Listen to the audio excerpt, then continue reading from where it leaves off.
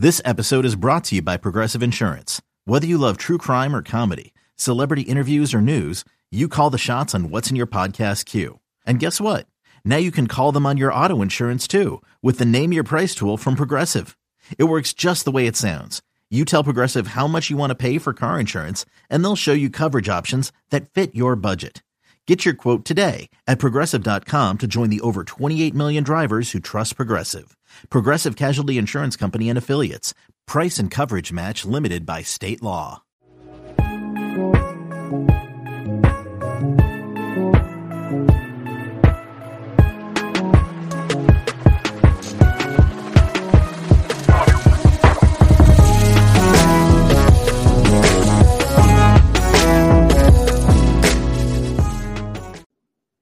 Welcome to another episode of the No Ceilings Podcast. I am Tyler Metcalf, joined as always by my co-host Tyler Rucker. Tyler, how's it going? I'm doing good.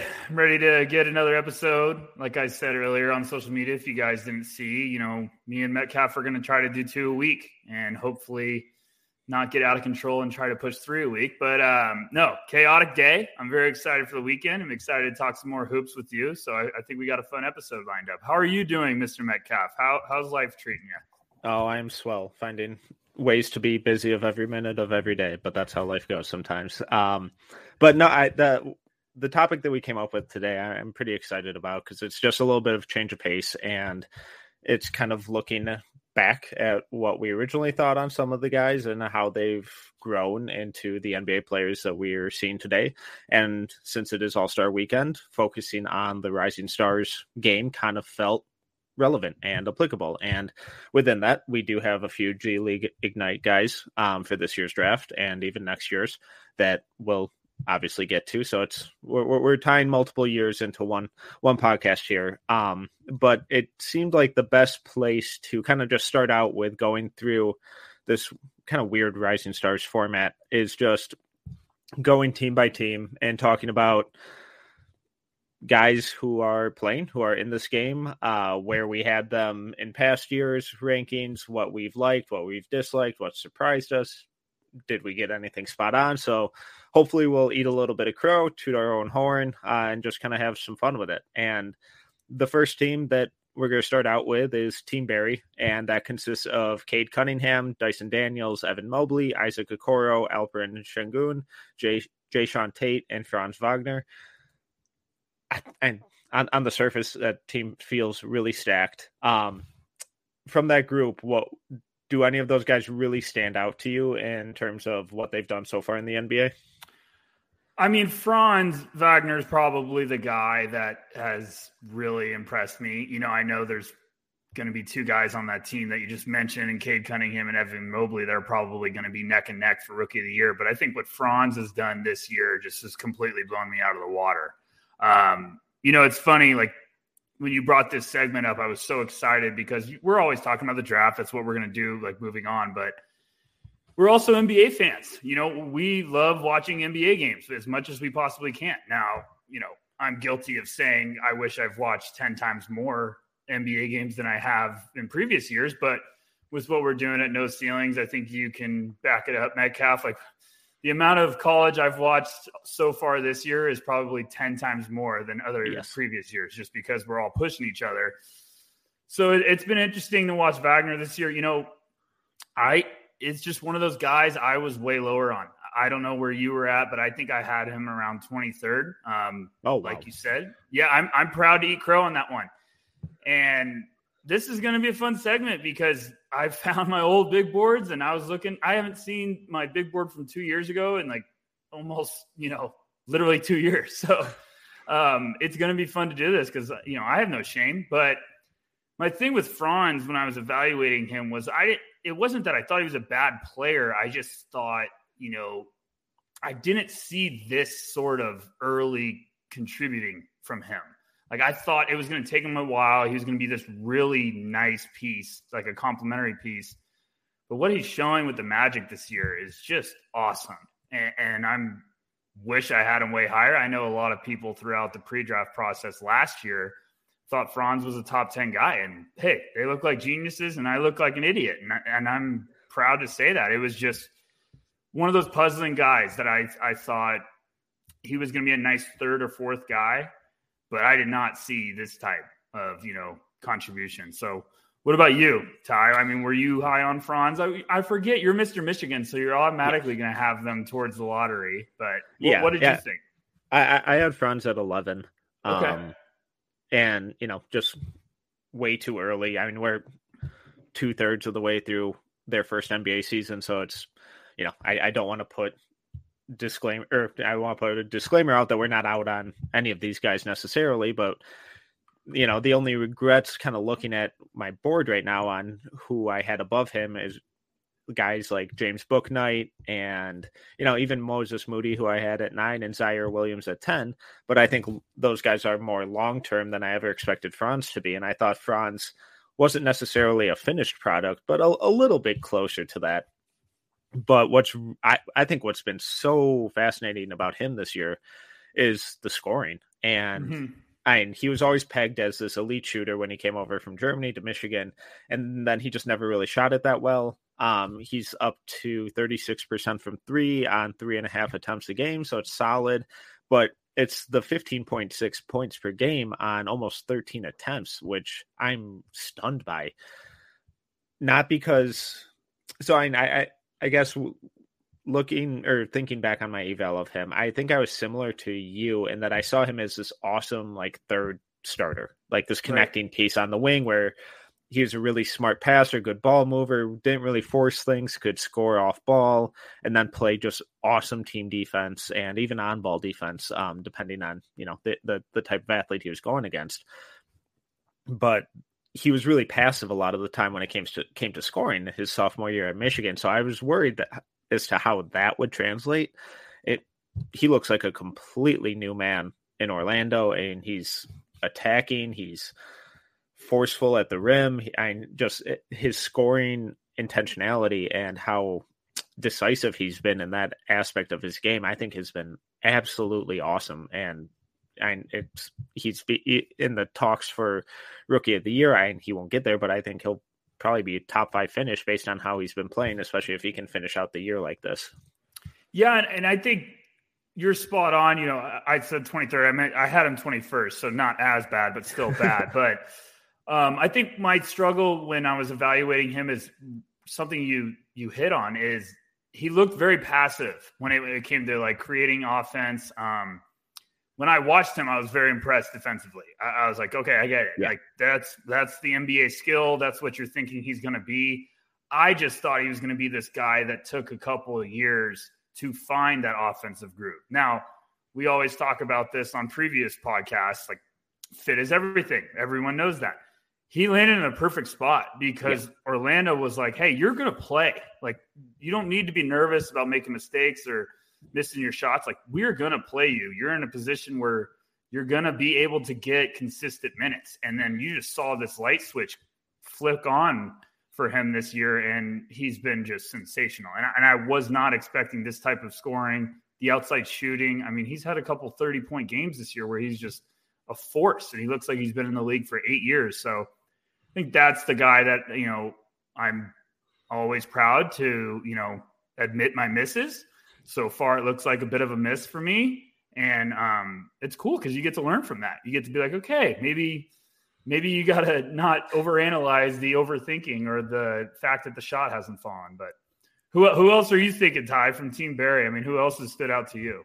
So I feel like the next place to kind of logically go here is the two biggest names in Cade Cunningham and Evan Mobley, who and they've both been incredible. Everyone who pegged Evan Mobley as the Rookie of the Year after the first month, I get it. He's been awesome all the way through. Those of you who said Cade Cunningham was a bust and he sucked after 2 weeks when he played one game in his first 2 weeks, well, that's a tough look for you because the kid is really fucking good at basketball, and shocker. All last season, Cade was always number 1 for me. Mobley was always number 2, and I didn't really move off that, and I'm still not really moving off of that. And that's not a slight at Mobley at all. I love him. I love everything he does, and it's when he originally landed in Cleveland, I was like, oh God, like, what is this going to be? Like, this is a weird fit. No, now they're bringing in Lauri Markkanen, another 7-footer. What are they doing there? And it's worked perfectly. Shout out to JB Bickerstaff, who's done an awesome coaching job. And then similarly with Cade, even though I don't think they really have the best pieces to surround him, they're slowly starting to give him the reins and being like, okay, like you're catching up physically, you're healthy, the speed of the game, you're becoming more adapted to, like, okay, this is your team, here we go. So I'm really excited to see how they kind of build around Cade going forward and what shooting, what size, and like rim protection they put around him.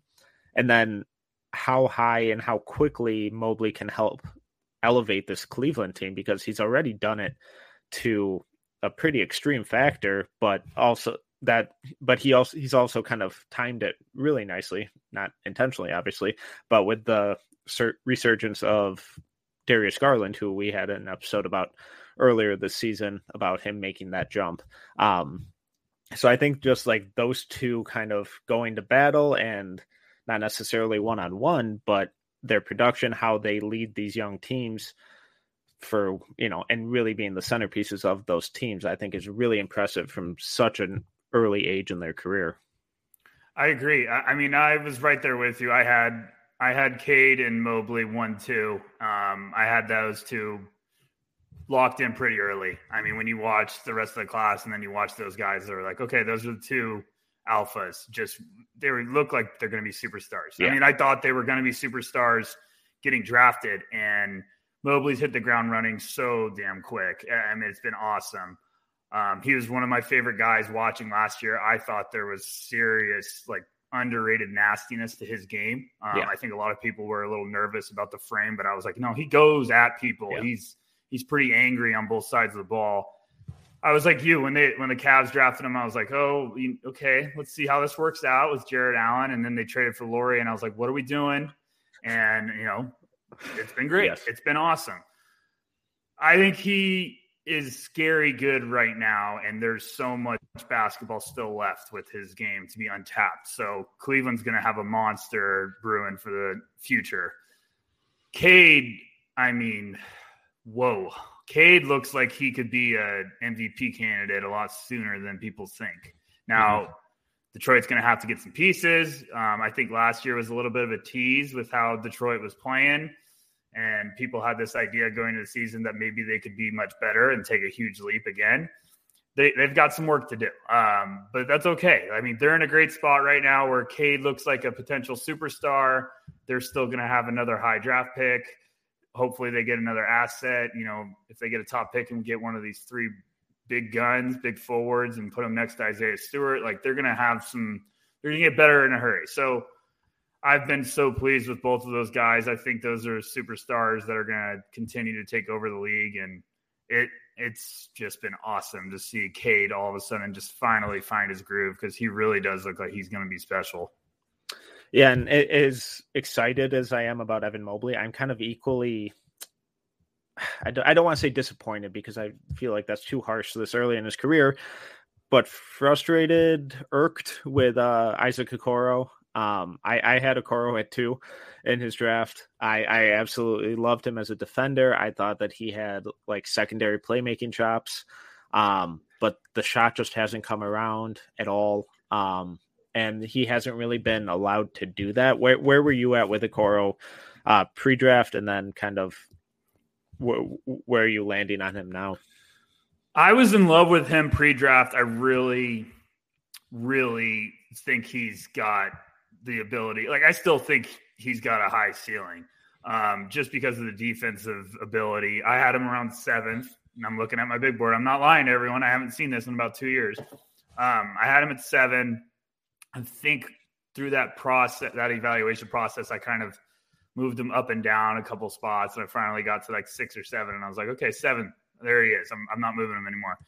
I really like the ability. You know what it is with Okoro that frustrates me? He seems like he has these stretches where you're like, okay, yes, here it is.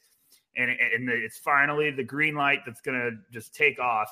And I feel like he comes back down to earth, and you're like, damn. And then all of a sudden it happens again. So the thing with him is, like, obviously we knew the outside shot was a work in progress heading into the draft, but the rest of the tools were just so special.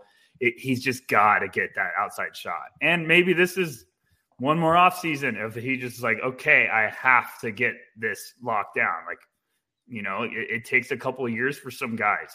Jaylen Brown was a guy that the fourth year, he took that sizable leap. And maybe we're just, you know, we're wanting too much for Okoro early on because he really has some exciting tools, especially with his athleticism and his defensive ability. But I'm like you, a little annoyed, irked.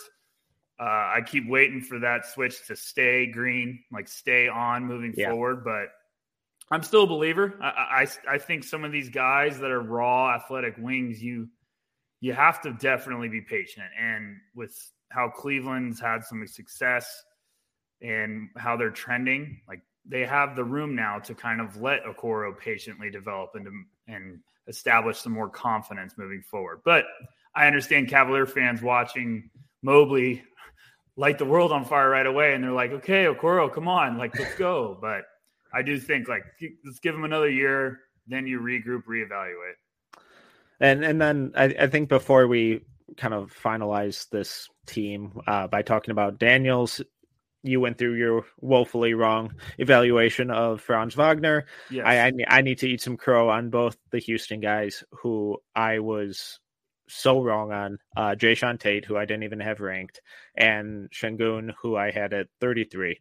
Oh my gosh. You had Sengun at 33? I hated his game, man. I didn't get it. I had no idea what size he was. He was dominating a depleted European League, who was depleted because of COVID things screwing up their finances. And I thought the defense would be woeful. The defense has been much better than I anticipated. He's still not a good defender, but it's been way better. I think the biggest thing that I underestimated was the physicality that he played with, and how much of a motor he had and how he constantly fights for every rebound and on defense and all of that stuff, which gives him such a buffer for when he does, you know, get caught out of position in the pick and roll and stuff like that. So I was way off. I was wrong. So yeah, that's one of those instances where I love being wrong, because it's this guy who's drastically outperforming my expectations, and he's been a lot of fun. His passing, his post moves, all of that stuff has been a lot of fun to watch. So I will gladly eat crow on him. Yeah, that might be worse than Franz. I feel a lot better about Franz now. You're welcome. I had the prodigal son 9th on my big board. I wanted to have him higher. I loved everything about him pretty much the whole year. I was just drooling over him. But I'm not going to go – you're kind of pissing me off now, so I'm not going to go too into detail about that. Jae'Sean Tate's an awesome story. I couldn't be more pumped about that. I think every team needs a Jae'Sean Tate, just one of those hard-working SOBs that claws his way to do anything to stick around and help the team. So – that's just continues to be one of the best stories. But yeah, let's move on before I say something hurtful.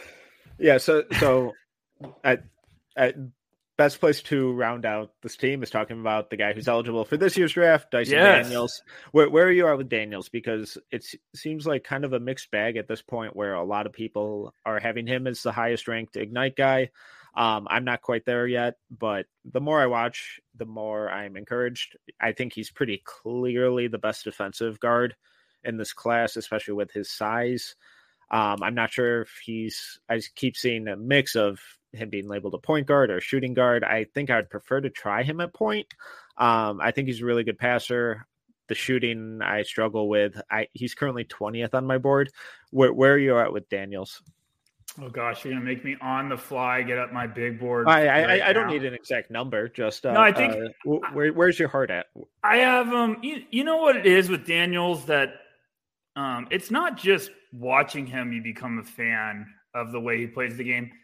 I think when you're evaluating him, you also have to realize, like, this is the guy NBA teams are going to be fans of. Like, he plays smart. He knows how to make the extra pass. He understands how to find his teammates. He keeps the ball moving. So like that's sort of gone into my evaluation. I have him, I think, around 11 or 12. I feel pretty good about him being like one of these right outside the top 10. Could sneak up if some teams just drooling over him. I think the question you have about his position is going to be interesting moving forward because he does have some serious point guard skills. Yeah. But he's in a shooting guard's body. So, and he hasn't shown the consistency to shoot. So you got to kind of figure out, okay, like what's his fit going to be? I think it's going to be important when like all these guys, but whatever team's drafting him has to have a specific plan of this is how we're going to play him in the rotation. We can play him next to this guy, blah, blah, blah, blah. So I like Daniels. I still think Hardy's the better Ignite prospect, even though there's plenty of people out there that like want to fucking throw him off their big boards. So I don't really get that. But yeah, I mean, is there a reason you're struggling to move Daniels up? Is there, you know what I'm trying to say? Is like, is there something you need to see a little bit more of? Because I do like the young, big size, smart, like he checks boxes, but I understand the hesitancy because I had it early in the year. Yeah, I think a lot of it comes down to I'm just struggling to figure out what position or role he plays, excuse me. Because I like his passing, but mainly in kick-out situations or like running a two-man game.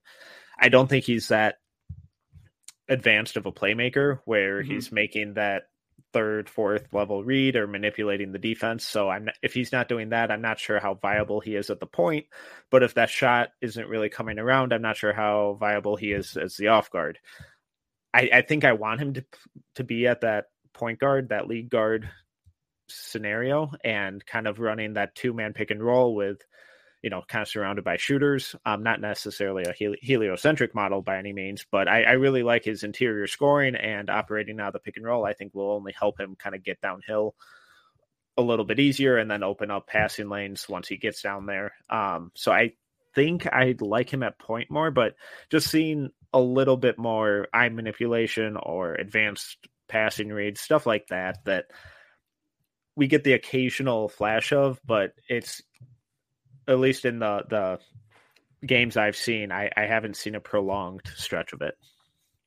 Yeah, I understand. Like I said, I understand the doubts, the hesitations. I still think he's going to be one of those guys that is going to take a while for the rest of the game to come around, especially when it comes to scoring, because I think he's doing a lot of, he's scoring a lot around the basket. He's doing a lot of just strategic cuts and stuff. So he's going to have to work on his offensive versatility, but I do like the way he plays the game. I think he's a smart, intelligent player. I think there's definitely tools that you can get excited about. And I think NBA teams are going to be. For sure. Moving on to Team Isaiah, we have Precious Achiuwa, Desmond Bane, Saddiq Bey, Anthony Edwards, Tyrese Halliburton, Jaden Hardy, Isaiah Stewart. Since this team has the second coming, I'm just going to jump in line here and jump off with Anthony Edwards, who I also owe an apology to. I overthought his I overthought that entire class. I ended up with him at 4, which is just egregious. He is the greatest thing since sliced bread. He is a joy on and off the court. I love every fiber of his being. He is magical, and I hope his knees get well rested over this All-Star week. So where are you at with Ant? Is what you're seeing now kind of what you expected when he came out, or does any of this surprise you? Yeah, it's what I expected. And I know everyone's going to be like, bullshit. And I'm telling you the truth. Like, you guys can go look at backcourtviolation.com if you want, the prehistoric dinosaur that I used to write on every day. I literally posted an article, I think the day after the lottery when the Timberwolves won it, and I wrote about Anthony Edwards needing to be the pick. And I think I titled it like a new wolf or something. I loved Anthony Edwards. I had him first overall on my board. Everyone was vicious about LaMelo should be the first thing, and I said, screw it. I'm sticking to my guns, and I put my flag in that ground early. And I cannot believe Tyler Metcalf, Minnesota Timberwolves diehard, had Anthony Edwards 4th in that class. I might print a T-shirt with that statement on. No, I watched Edwards.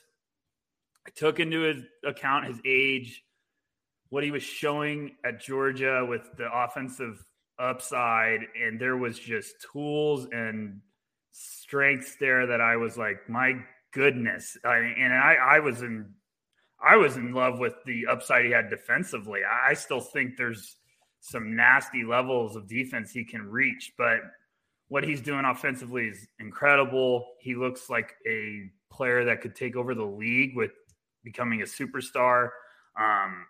He's just this infectious personality that is a competitor. He's a gamer. And I just loved, I know he had his ups and downs throughout his college career at Georgia or his 1 year, and people were overanalyzing that. And then we had the stupid moronical report come out before the draft that said, that's so bad. Does he like basketball? And I was like, can we all shut up, please, and stop overthinking this?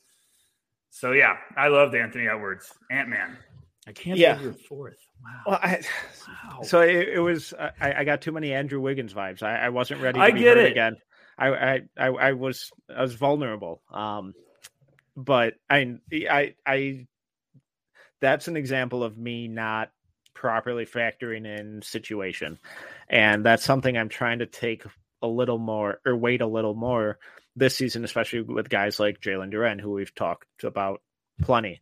Perfect. Perfect example. So everything he's shown so far in his NBA career is pretty much exactly what he showed in that second half against Michigan State and Maui or Atlantis, where he was just absurd. The defensive jump he's taken this year has been extraordinary. He's an awesome defensive playmaker. The shot, he's up to mid to high 30s right now, I believe. I think it's like 36% off the top of my head. And he's just awesome at scoring. The passing's there. And he wants to be good, and he's buying into the entire team concept, which is something I was worried about because, again, I didn't properly factor in situation and all that other stuff. But I could talk about Anthony Edwards for days. But I think the biggest surprise from this team has been Desmond Bane. He's been a huge factor of the Grizzlies' success. How surprising is Bane's emergence as this awesome scoring guard for you? Another guy I was really high on. I had him 19th on my board, and I feel like every draft class has a guy that people overthink because of age, because maybe it's like, well, we might not have the biggest upside there. And I'm like, well, that guy can play. That guy's going to make a team better. And I just watched Bane. He's one of the guys I just kept like, what is everyone not seeing with this guy? Because I just thought the frame, the tools, the way he played the game, the outside shooting, I thought it was just like, this is a guy that if you got him in the 20s, it's highway robbery. So it's been awesome that he went to Memphis. The moment I think the Celtics drafted him, which I'm a Celtics fan, and I was like, oh my gosh, incredible. And then they traded him immediately, and I was like, I want to fight Danny Ainge. I would punch him in the face. No, I'm kidding, Danny. Hope you're well. So, I think Bane is a fantastic asset. Like, the team that drafted him needed him to be a contributing piece, and he would do it at a high level. And I think that's exactly what Memphis has. They have this guy that is a sensational asset. Like, every team that wants to win a title needs Desmond Bane type of players, where it's like they can come in and get you offense, make defensive plays, make smart, intelligent, like contributions all over the floor. I was just a big fan of him in college, evaluating him. And I think this is awesome that he's getting the recognition, getting to play in this game. And I think he's going to be a piece that's really, really solid moving forward for years to come. Yeah, and I think another guy who's kind of accelerated or beaten what most expected from him early on is Saddiq Bey, who I had at like 19, I believe, and it was never. Oh gosh, your board is disgusting. Where did you have Desmond Bane? 21, so right in the same range as you. Okay. So it was never a factor of me not liking Bey or thinking he would be bad. Right. I didn't believe in the upside. I thought he was pretty much what we saw was what we were going to get, which was a really good player, but I wasn't sure that should beat out, some of the upside swings that other guys in that draft provided. But what he's shown in Detroit early in his career has far outpaced expectations. And I think it's been really impressive. And I think that pairs nicely with Isaiah Stewart, who you're about to get really irritated with me again, who I had at 47.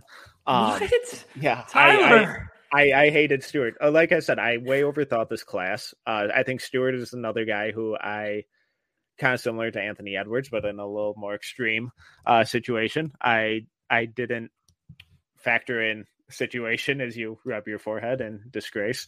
For everyone listening, like Tyler, I've been because Tyler does a really good job with the draft guides that he's been pumping out over the years. And I've always he has a great eye for talent, apparently not with this class, but I mean, he really does really good work. Like I'm usually really impressed with all of his rankings. So wow, it's just funny looking back now. I had Stewart at 22.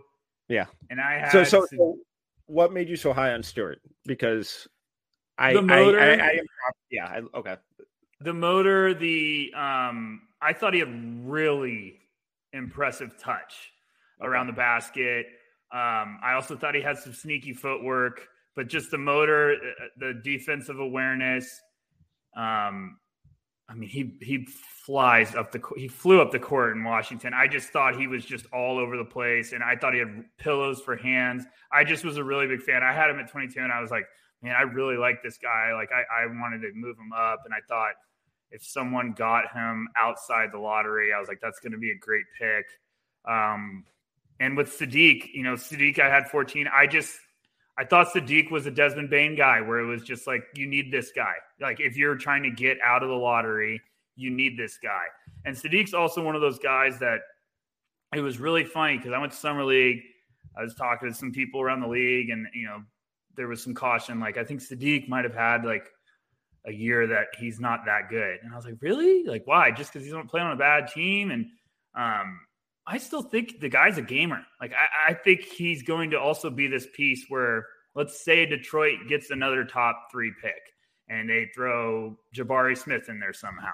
Like I think Sadiq's going to get better because he's getting more talent around him. Like I think his game becomes more dangerous when you have to take attention away from him if you're defending him. Like I think he's just one of those complementary pieces that's just going to be a really, really versatile weapon. So I'm really excited for the rest of this podcast to hear the rest of your board rankings from 2020. This is getting way too exciting. And it's not me drinking the energy drink. Like now I'm just like, oh my gosh. Okay. Well, I need to build up some credibility again. So let's pivot to Tyrese Halliburton, who I absolutely loved. I had him at 5. And I never really understood the concerns with him. It's like, yeah, he's skinny and yeah, he kind of has a funky shot, but it goes in all the fucking time. Yep. And he can launch from 30 feet. He can shoot off the catch. He can shoot when guys go under the screen, all that stuff. I thought he was an awesome playmaker. He was one of the best team defenders, I thought, in the draft, especially at the guard position. So the fact that he came out surging right away and has continued to do that, and then got to a point where people were destroying an NBA franchise for trading him away for an all-star, I think has been a pretty incredible career turn for him based on how Draft Twitter covered him leading up to it. So I had him super high pretty much the entire year, and I really just loved what he does because it all seems to contribute to winning basketball, and that seems to have translated to the NBA pretty seamlessly. Are you surprised by anything Halliburton has done? No, not at all. And I'm not trying to brag or toot my own horn. It's probably my entire life of evaluating prospects, like when I've taken this seriously, which is probably over 10 years. That was probably my favorite prospect I've ever evaluated in my life. And I joked with Tyler about this before we got the podcast rolling. I had a point in the evaluation process, I had him above LaMelo. And I joked with Ty because I was too much of a wimp to stick to my guns. Like, that's how much I loved Halliburton. And I ended up moving him down to 5, and I still have nightmares about it. Still wake up with a cold sweat. But it's one thing to evaluate a guy and be worried about his shot. It's another thing when the guy is shooting almost 50% from 3 and is just breaking every analytical record like possible in college. Right. And he was just the most pleasant evaluation I've ever seen from a college guy. Just really awesome, like floor awareness. He made that team so much better. And I just loved watching him and seeing him all of a sudden just take off in the NBA. I think he's just going to be such a good player for such a long time. And it is funny, like how far we've come from, if we're getting a time machine and, we said Halliburton's going to be traded for Sabonis in a couple of years, everyone would be like, what? And right now it's like, oh my gosh, did the Pacers commit robbery? But I just thought he was a special talent. It's going to be fun to continue to see him blossom because I think that's going to be a great fit for him too as well. And then finally on that team, before we get to Jaden Hardy, is Precious Achiuwa, who I actually kind of liked at Memphis. I had him at 17. Kind of similar to how you really liked Stewart's motor. I had that same feeling with Achiuwa and just his length. And I thought he was this kind of ball of clay that could be molded into pretty much anything. And I think him landing via trade in Toronto is probably the best thing that could potentially happen to him, because they're just taking all the weird freak athletes up there and doing whatever they want with him. So I'm really intrigued to see how his career progresses. I think just being able to like knock down a corner 3 or something and just becoming a little more comfortable with the ball, I think that will be huge for him. But just the rawness, the work rate, the athleticism, I think is all really intriguing for a young player. I don't want to sound like I'm being negative when I say this. I think that trade saved his career. And I'm not, like I'm saying, I don't think he was going to have a bad career. I just think the fact that he went to Toronto was probably the best thing Precious could have had happen to him. Because I'm a big believer of his game. I think those are the type of guys that you want to get your hands on and continue to develop them over the years, because Precious is going to be a type of guy that if he continues to get better, he's going to be a really important piece if you're a team that's, going to be playing in a playoff series. Like, that's the type of presence and guy that can really make an impact and swing the momentum of a series. Just because he's energetic, he can rebound the shit out of the ball. I was a fan. I think I had him right. I think I had him 23rd. I just looked. I had him right behind Isaiah Stewart just because I thought it was a rebounding presence that could get after it, and it's got some offensive upside. So I'm like you. It's awesome to see a bunch of these guys get some recognition because it's only going to continue to improve their confidence. And then finally, Jaden Hardy, who was once kind of thought of as a top 5 pick, has fallen significantly down most draft boards. He's currently at 19 for me. I really, when things are clicking, he looks awesome. But then when they don't, it's brutal. And I've always been concerned about I don't think he has that great of a first step, and I don't think he's that great of an athlete, which really hinders his space creation. I know other guys like Corey and Nathan attribute a lot of that to his ball handling. I think the ball handling's I think it's fine. It's not great. It's not good enough to be a legitimate on-ball space creator. But I know you were really high on Hardy early. You've tried to stay high on him. How high are you willing to remain on him?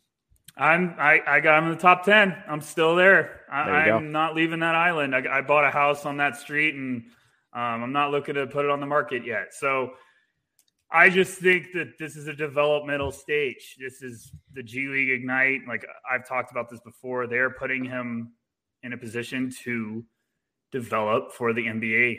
Like he's getting ready for the NBA draft. They're trying to improve his weaknesses. So they're putting him on the ball a lot. I still think he's going to be this very solid off the ball guy that can really become a more efficient player at the next level. I'm not saying it's going to happen right away like Tyrese Halliburton, because that stuff just doesn't happen all the time. But I do still believe in him. I'm probably going to be believing until I get the full sample and throw it all together. But, I've been tracking him throughout the year just because that's one of the guys that I'm really not giving up on, because I understand from seeing guys that we're even going to talk about later in this segment.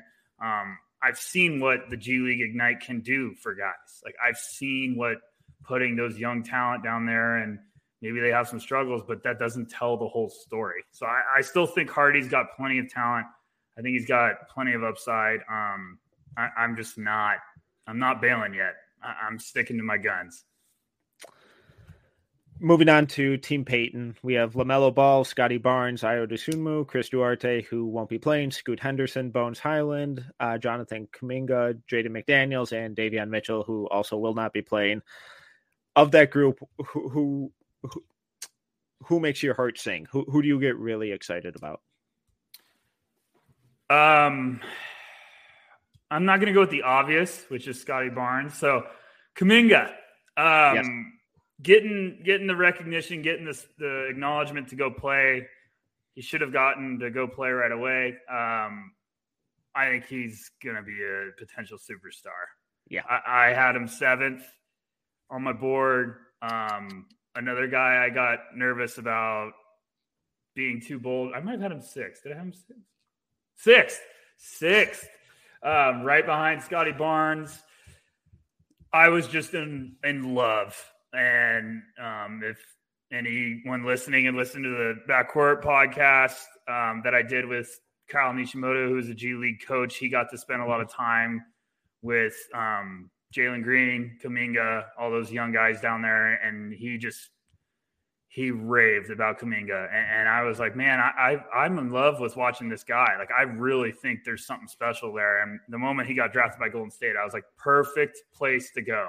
And the stuff he's shown already, oh my gosh. I mean, he has the ability to be really special. So yeah, Kuminga gets me hyped up. What about you, Ty? Give me one that you're thinking of, unless you want to go back about Kuminga.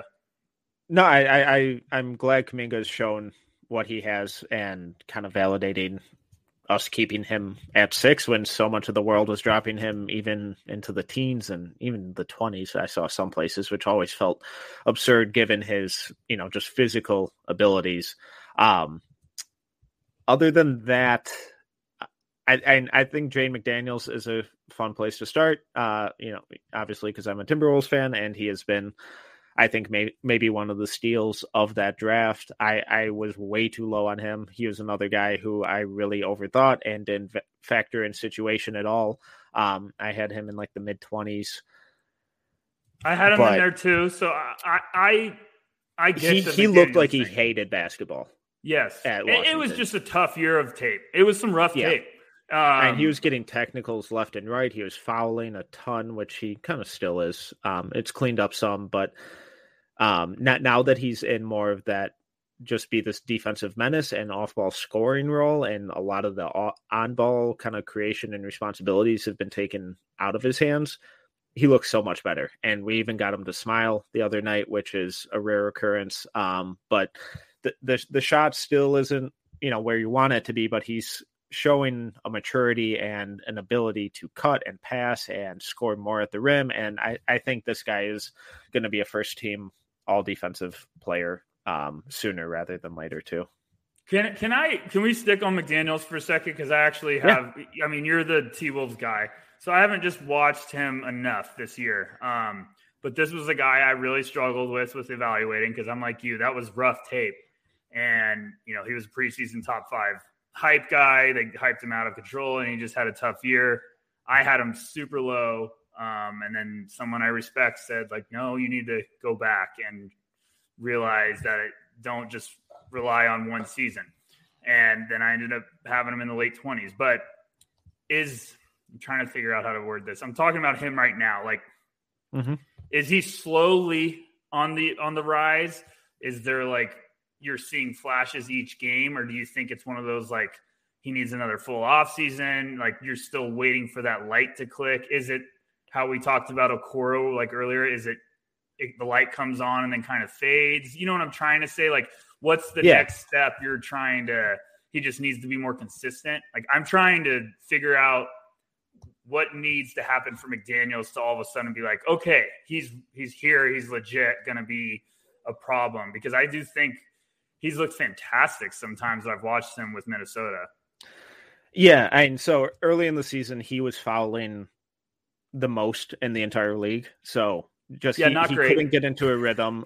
He couldn't get any playing time because he's always in foul trouble, and that really fucked with his confidence and just ability to get in the flow of the game early on. And he's cleaned that up a ton. Defensively, he's incredible. And the way he moves his feet, he's sneakily strong, given his frame, and his length is absurd, and his weak side defense and on-ball defense, especially when he's on the floor with Vanderbilt, is just a nightmare to deal with. The biggest kind of shift they've made is his shot still just isn't coming along as quickly as you'd want it to. And when he's on the floor with D'Lo and Towns, he spends so much time just sitting in the corner because those guys are the focus.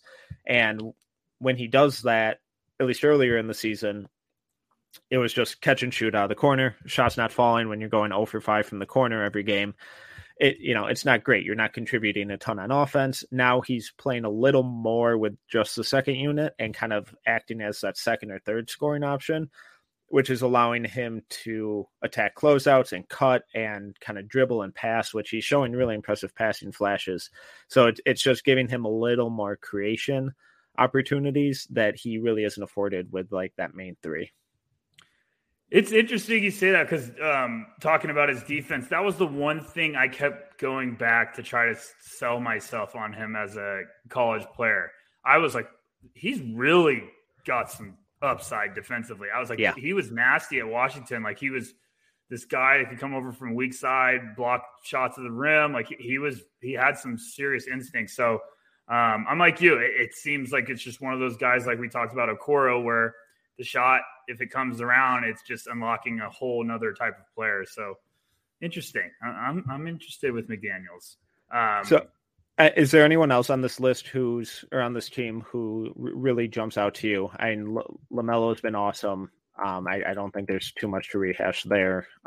Scotty's been incredible. I'm so proud of his offensive jump. I don't want to go too deep into that, but that is also like an important evaluation, I guess, process or configuration when anyone out there is like watching guys, like the massive leap he had when it came to confidence from his jump shot from playing at Florida State to his rookie year is incredible. Like, I've never seen it. He had some attempts in college where like he was wide open at the elbow and like didn't want to shoot. Yeah. That's what I couldn't get my head around was the shot. I just didn't know what he would be. Yeah. It was so crazy how quickly it shifted. So that's awesome. Really pumped to see Scoot Henderson. I mean, if you have anyone else like Bones, shout out Bones. Io has exceeded my expectations. I always thought he would be a good rotation player, but he's hit a level a lot higher than I thought. But I appreciate him, Duarte, and Davion proving that just because you're old doesn't mean you can't be a really good player in the NBA. Where did you have Dosunmu on your board? Because I was a humongous fan of Io. Shout out Corey, you got a great one. I was like shocked that NBA teams didn't give him more buzz. I believe like late first, early second kind of range. It's like early second round. Oh gosh, you're giving me nightmares. I have him at 24. I loved him. Okay, yeah, I mean, we're like 10 spots off. So I had him at 24, and I wasn't happy about it. I should have had him higher. I just loved him. I thought every year he went back to Illinois, he got better. He was thinking about declaring before he went back for another year, and the word was like scouts want to see him become a more consistent outside shooter. He did that, and then all of a sudden he got no buzz. I just don't get it. I loved him. He was kept checking boxes. So moving on. And then we should mention Scoot Henderson. I don't want to dive too deep into it because he's not eligible for this year, but he's going to be awesome. And the debate between him and Victor next year, I think, is going to be a lot of fun. So it'll be interesting to see what the masses think of him once they get kind of more eyes on him. Do you have any burning Scoot thoughts, or are you good to move on? Victor, moving on. All right. I'm kidding. It's early, folks. Already locking in next year's draft rankings. Well, okay. Got it. Victor's done some shit that it's going to be fun. Go ahead. Right. Were we on Worthy? Yeah, Team Worthy. We got Cole Anthony, Marjan Beauchamp, Josh Giddey, Jalen Green, Herb Jones, Tyrese Maxey, Jalen Suggs. Go. 1 to 10. Are you worried about Jalen Green? Ooh, Green. No, this is almost exactly what I thought his rookie season would look like. Thank you. I'm in the same boat. Houston Rockets fans, it's going to be okay. Yeah, I think that guy is going to have. He needs a point guard. I think that guy is going to have an off season on a war path, and he's going to come back next year and go nuclear. Yeah, I think his body will look completely different. Yes. And it's just a lot of the kind of early career struggles that guys like Zach LaVine and Devin Booker got, where they should be these off guards, but they're getting early career on ball reps, which will help them long term, but the short term results will be pretty disastrous. Oh, that's weird. It sounds like Jaden Hardy. Moving on. Or Ivy. No, I don't want to talk about too much about the big boys because we all know that. I just think Houston fans, don't anyone out there, don't stress about Jalen Green. I couldn't agree more with Metcalf. I think this was the rookie year that is more common. We've been teased with these last couple draft classes of guys just hitting the ground running. It doesn't always happen like that. Guys take time to get rolling, especially off guards that are all of a sudden playing against dogs every night. And he's still young. He's got to add frame. So I'm not worried about that. I'm going to let you pick. Who do you want to talk about? I want to give some love to Herb Jones. Herb. Who I think has been the darling of this draft class. I was worried about Herb's shot. I loved him as a college player, but without the shot, I was confused as how he would really translate. The shot's been way better than I ever thought, but he falls into that kind of prototype of player, that archetype of player that I talked with Alex on an earlier episode when we did our draft philosophy of guys that I typically struggle with, where they're like these power forwards who can't shoot, but they do pretty much everything else at a really high level. And for some reason, my brain just can't comprehend how to plug those guys in. I mean, he was the SEC player of the year, the SEC defensive player of the year. He was Alabama's point guard, for God's sake. And he's just been awesome. So that's been really cool to see his defense immediately translate and then his offense take another jump. So he's been a very pleasant surprise this season. I also struggle with those guys because Herb was one of those guys I watched him, and every time I watched him, I just loved him. And the shot did worry me, but I also find when you're evaluating those guys, and this is something that I came around to, but I didn't stick to my guns. I had him as a mid-second rounder, and I was like, man, but if he goes to the right place, someone's going to get a steal. And then when he went to New Orleans, I was like, I don't know. And he's just been awesome. He's just been fantastic. But with Herb, it was okay, the defense was the elite, was the NBA skill. And then he was a playmaking force for Bama. He was just making beautiful decisions all over the court. And he was a little nasty with rebounding and stuff. So I think when you get to that point with a guy, you start checking boxes and you're like, okay, the shot's worrisome, but he also does a lot on the court. So maybe that's something that makes him thrive. We are not perfect as evaluators. You learn from every draft class. And that was one of those valuable lessons where I was like, I love Herb. Why am I not believing in him more? I'm probably focusing too much on the shot, which is important, but I just thought he did too many things at a high level that he was going to stick. So yeah, I'm right there with you. I mean, he was a tough one. Those are the problematic evaluations. You really start to second guess yourself. Anyone else besides the Wizard of Oz? He's beautiful in every aspect. I love his game so much, and very excited for his teammate Tre Mann to take over this game next year too. But I'm so excited for the Tre Mann breakout. Giddey and Tre Mann. We were talking about Giddey, if you guys didn't pick up on that. But yeah, I think OKC, we might look up in a couple of years and be like, whoa, okay, Sam Presti, you got some serious firepower on that roster. He's literally just doing like 2K GM mode and just trading all of the picks for like talented rookies. He's going to have to try to pay 15 players max contracts. So, who else? I want to throw a question back at you, basically. Okay. Same one you threw at me for Jalen Green, and I have a feeling I know what the answer is, but Jalen Suggs, 0 to 10. Howard, 0. I'm not worried at all. -5. I'm not worried at all. -10.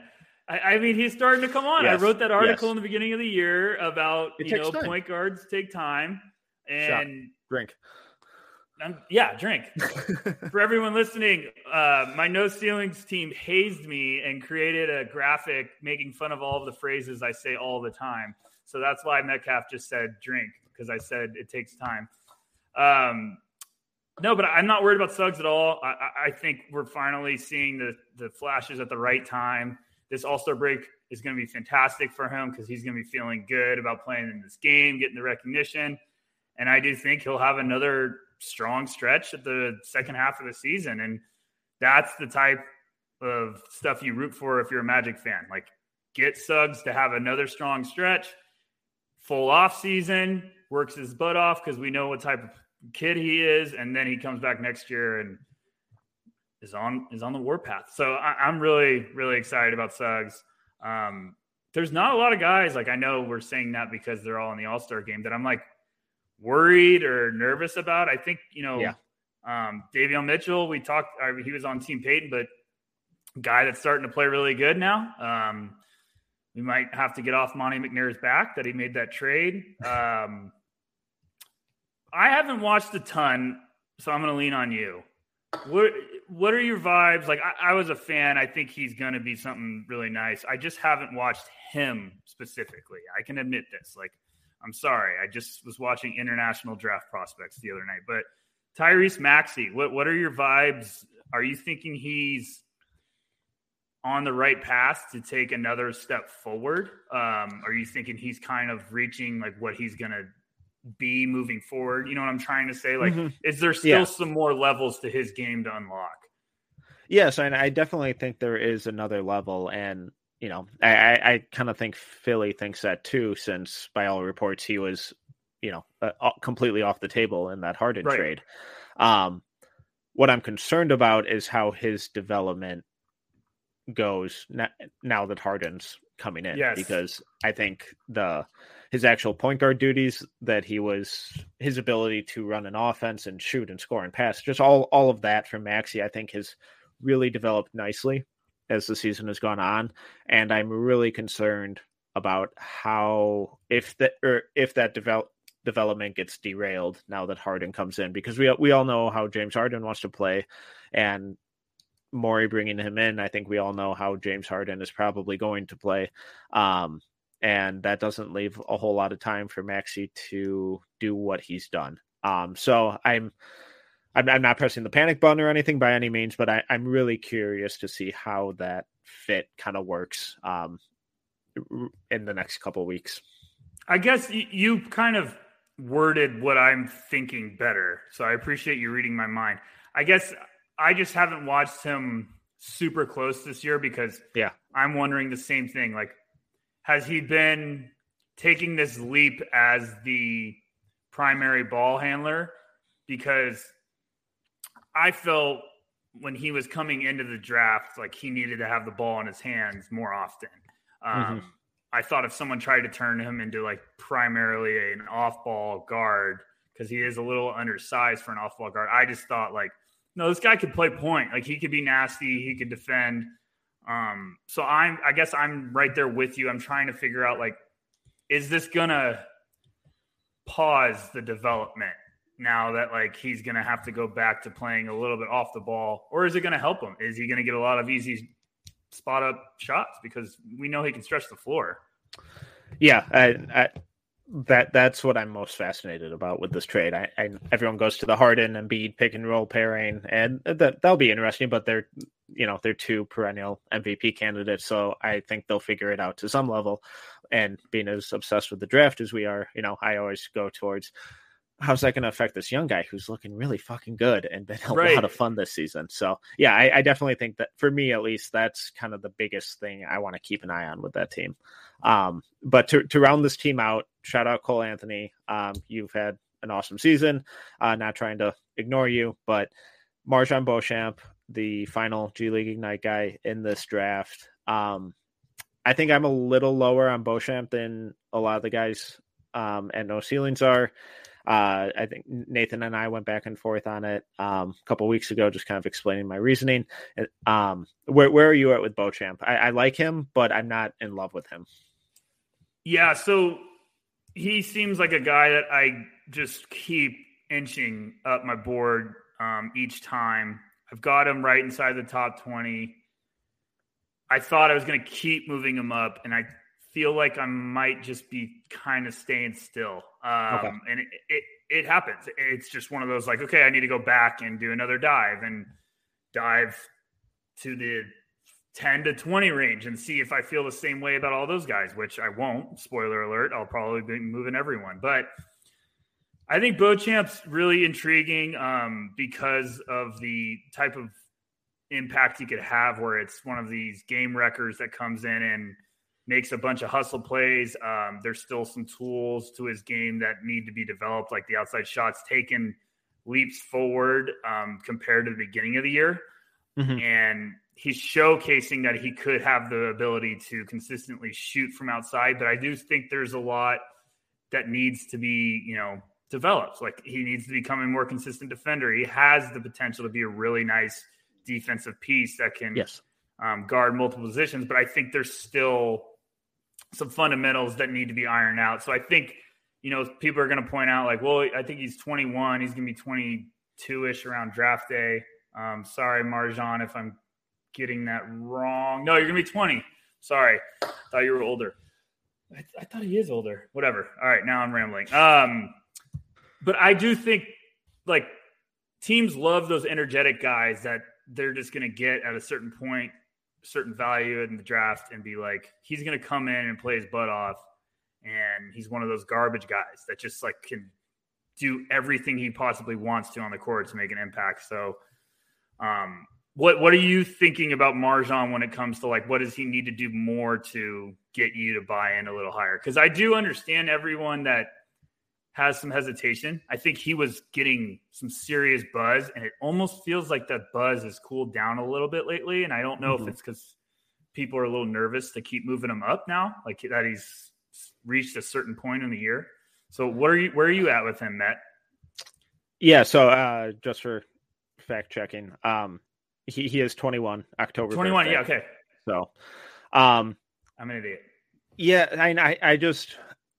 I have him at 23, so kind of same general range as you.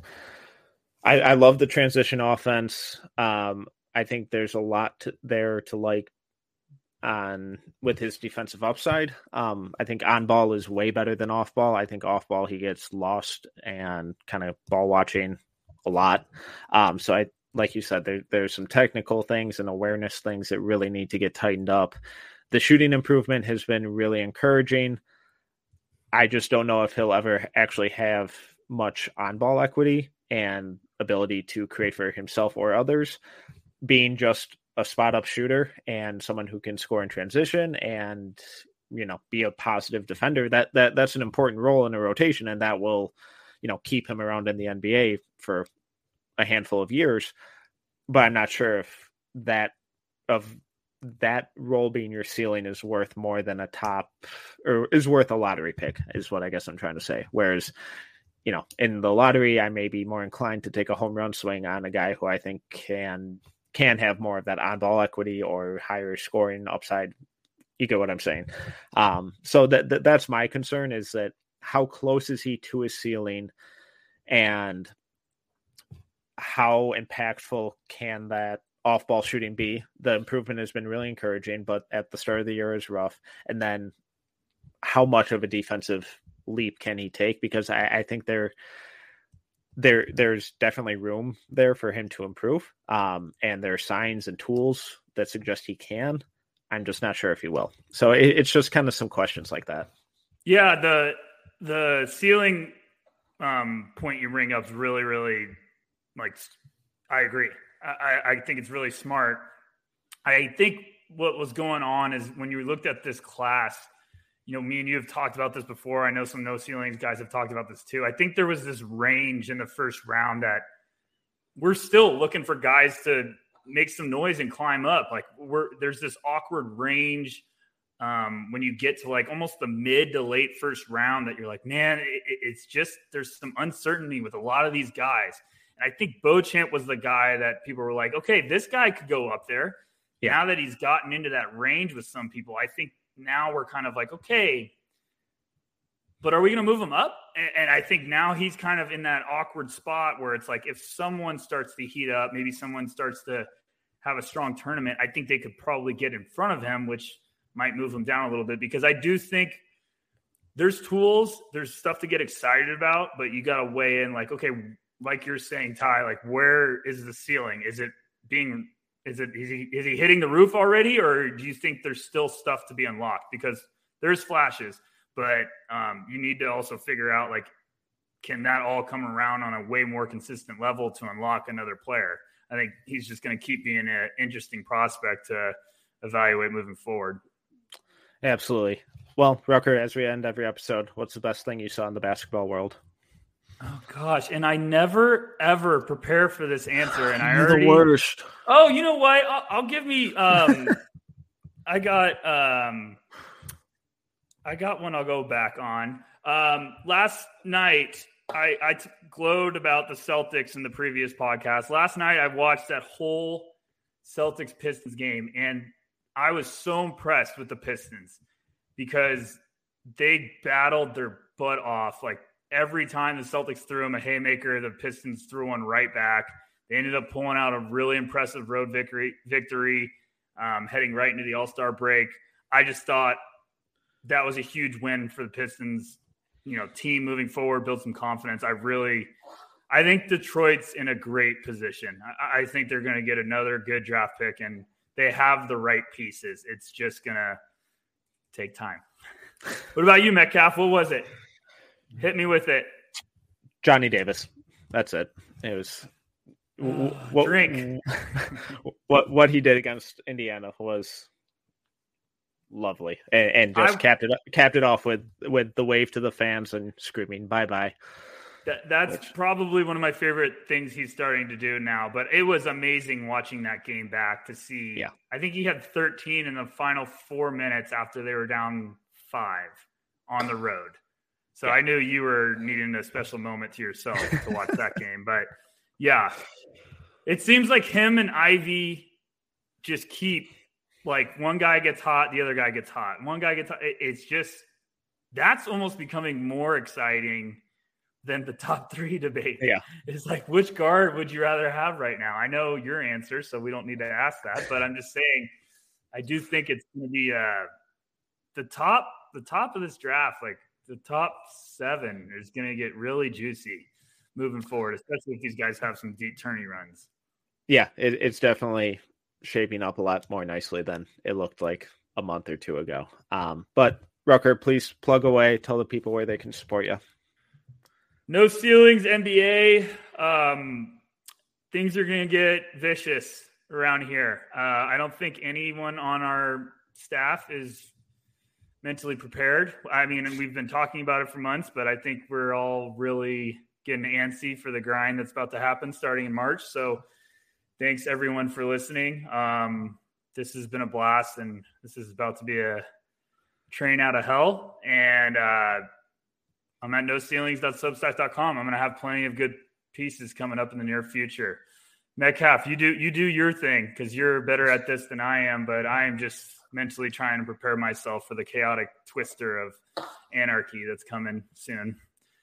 Well, by the time you're listening to this, my piece on Gabriel Procito's scoring versatility should be up. Make sure to go read Rutgers piece on Matteo Spagnuolo that went up the other day. But once again, I'm Tyler Metcalf. You can follow me on Twitter at tmetcalf11, and please make sure to subscribe to the No Ceilings Substack at noceilings.substack.com, where you can find all of our written work. And please make sure to follow us on Twitter at No Ceilings NBA. And even more importantly, please subscribe and go over to our YouTube channel at No Ceilings TV. Please help or support us over there so we can start generating a little more income and doing some really cool things. Like Rutgers said, we have some awesome plans for the NBA draft and March Madness and everything that's coming. And your support there helps us do even cooler things that we have in mind. So please go over to YouTube, Twitter, support us on all those spots, and Substack. It's completely free, gets delivered directly to your inbox.